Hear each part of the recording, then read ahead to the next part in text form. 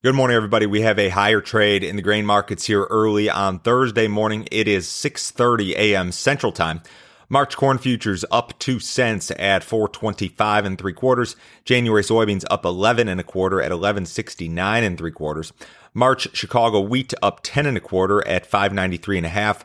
March Kansas City wheat up 9 1/4 at 5.60 1/2, and we have March spring wheat up 6 1/4 at 5.61 3/4. It is report day today. USDA will release its monthly crop production and WASDE report this morning at 11 o'clock Central Time. Traders expect generally a friendly tone here. The trade largely expects smaller carryout projections for U.S. corn, U.S. soybeans, global corn, and global soybeans. We're looking for an across-the-board cut to South American production estimates: Argentina corn, Argentina soybeans, Brazil corn, Brazil soybeans. So friendly tone expected. You've got a little bit of strength here this morning. Implied U.S. gasoline demand fell to its lowest level since late May last week. Additional COVID-related lockdowns, restrictions have resulted in less driving. Weekly gasoline demand was down 4.7% on the week. It was down 14.5% versus the same period last year.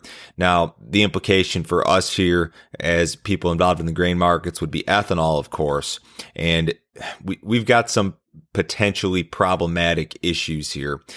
U.S. ethanol stocks continue to build. Stocks were up 4% on the week. They were up just 1% versus the same week last year. So we're not at a level yet that is problematic.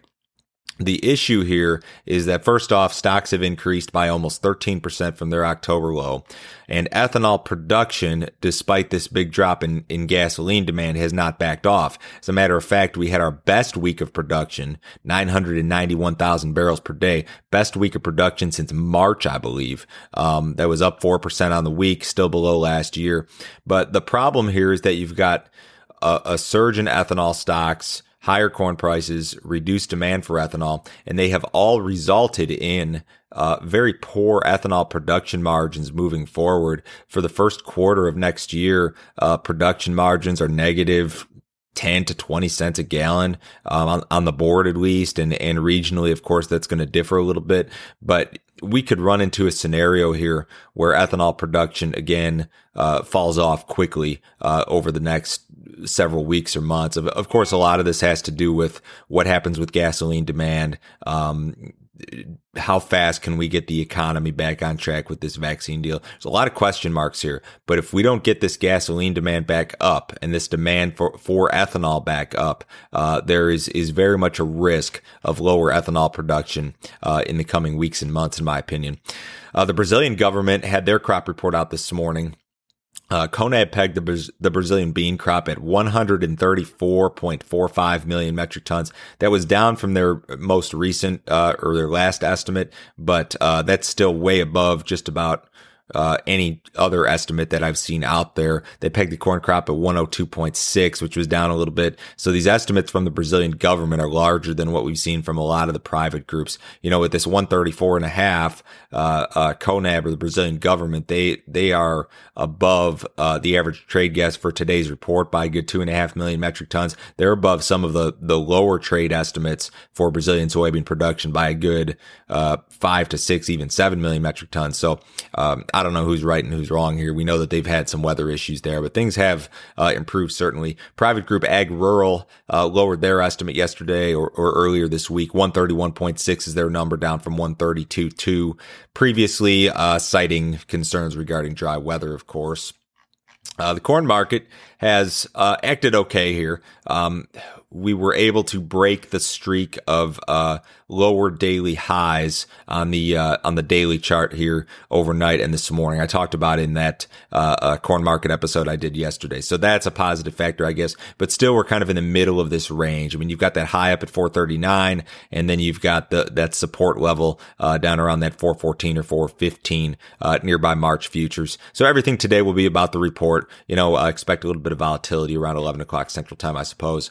So soybean market, I think, has acted incredibly well. I really do, given the fact that we have some bearish factors that have emerged here. Drastically reduced export sales, improved South American weather, and beans are, 32 cents from contract highs this morning in this nearby January contract. So it's really a good action, in my opinion. Now, could today's report change that? Certainly could. We'll see what happens at 11 o'clock Central Time. Fund traders are still very heavily long. The row crop markets, at least, they're probably about flat, the SRW wheat market. But at yesterday's close, the private groups estimated that funds were net long 263,000 contracts of corn and 183,000 contracts of soybeans. Those are very hefty net long positions historically. Cattle market was mixed bag yesterday. We had lower trades in the nearby December contract and cattle, which is in delivery. January feeders were down a little bit, and then the rest of the board was higher. Cash has been slipping in cattle a little bit. I think we saw some stuff as low as 104.5 yesterday, up to 107.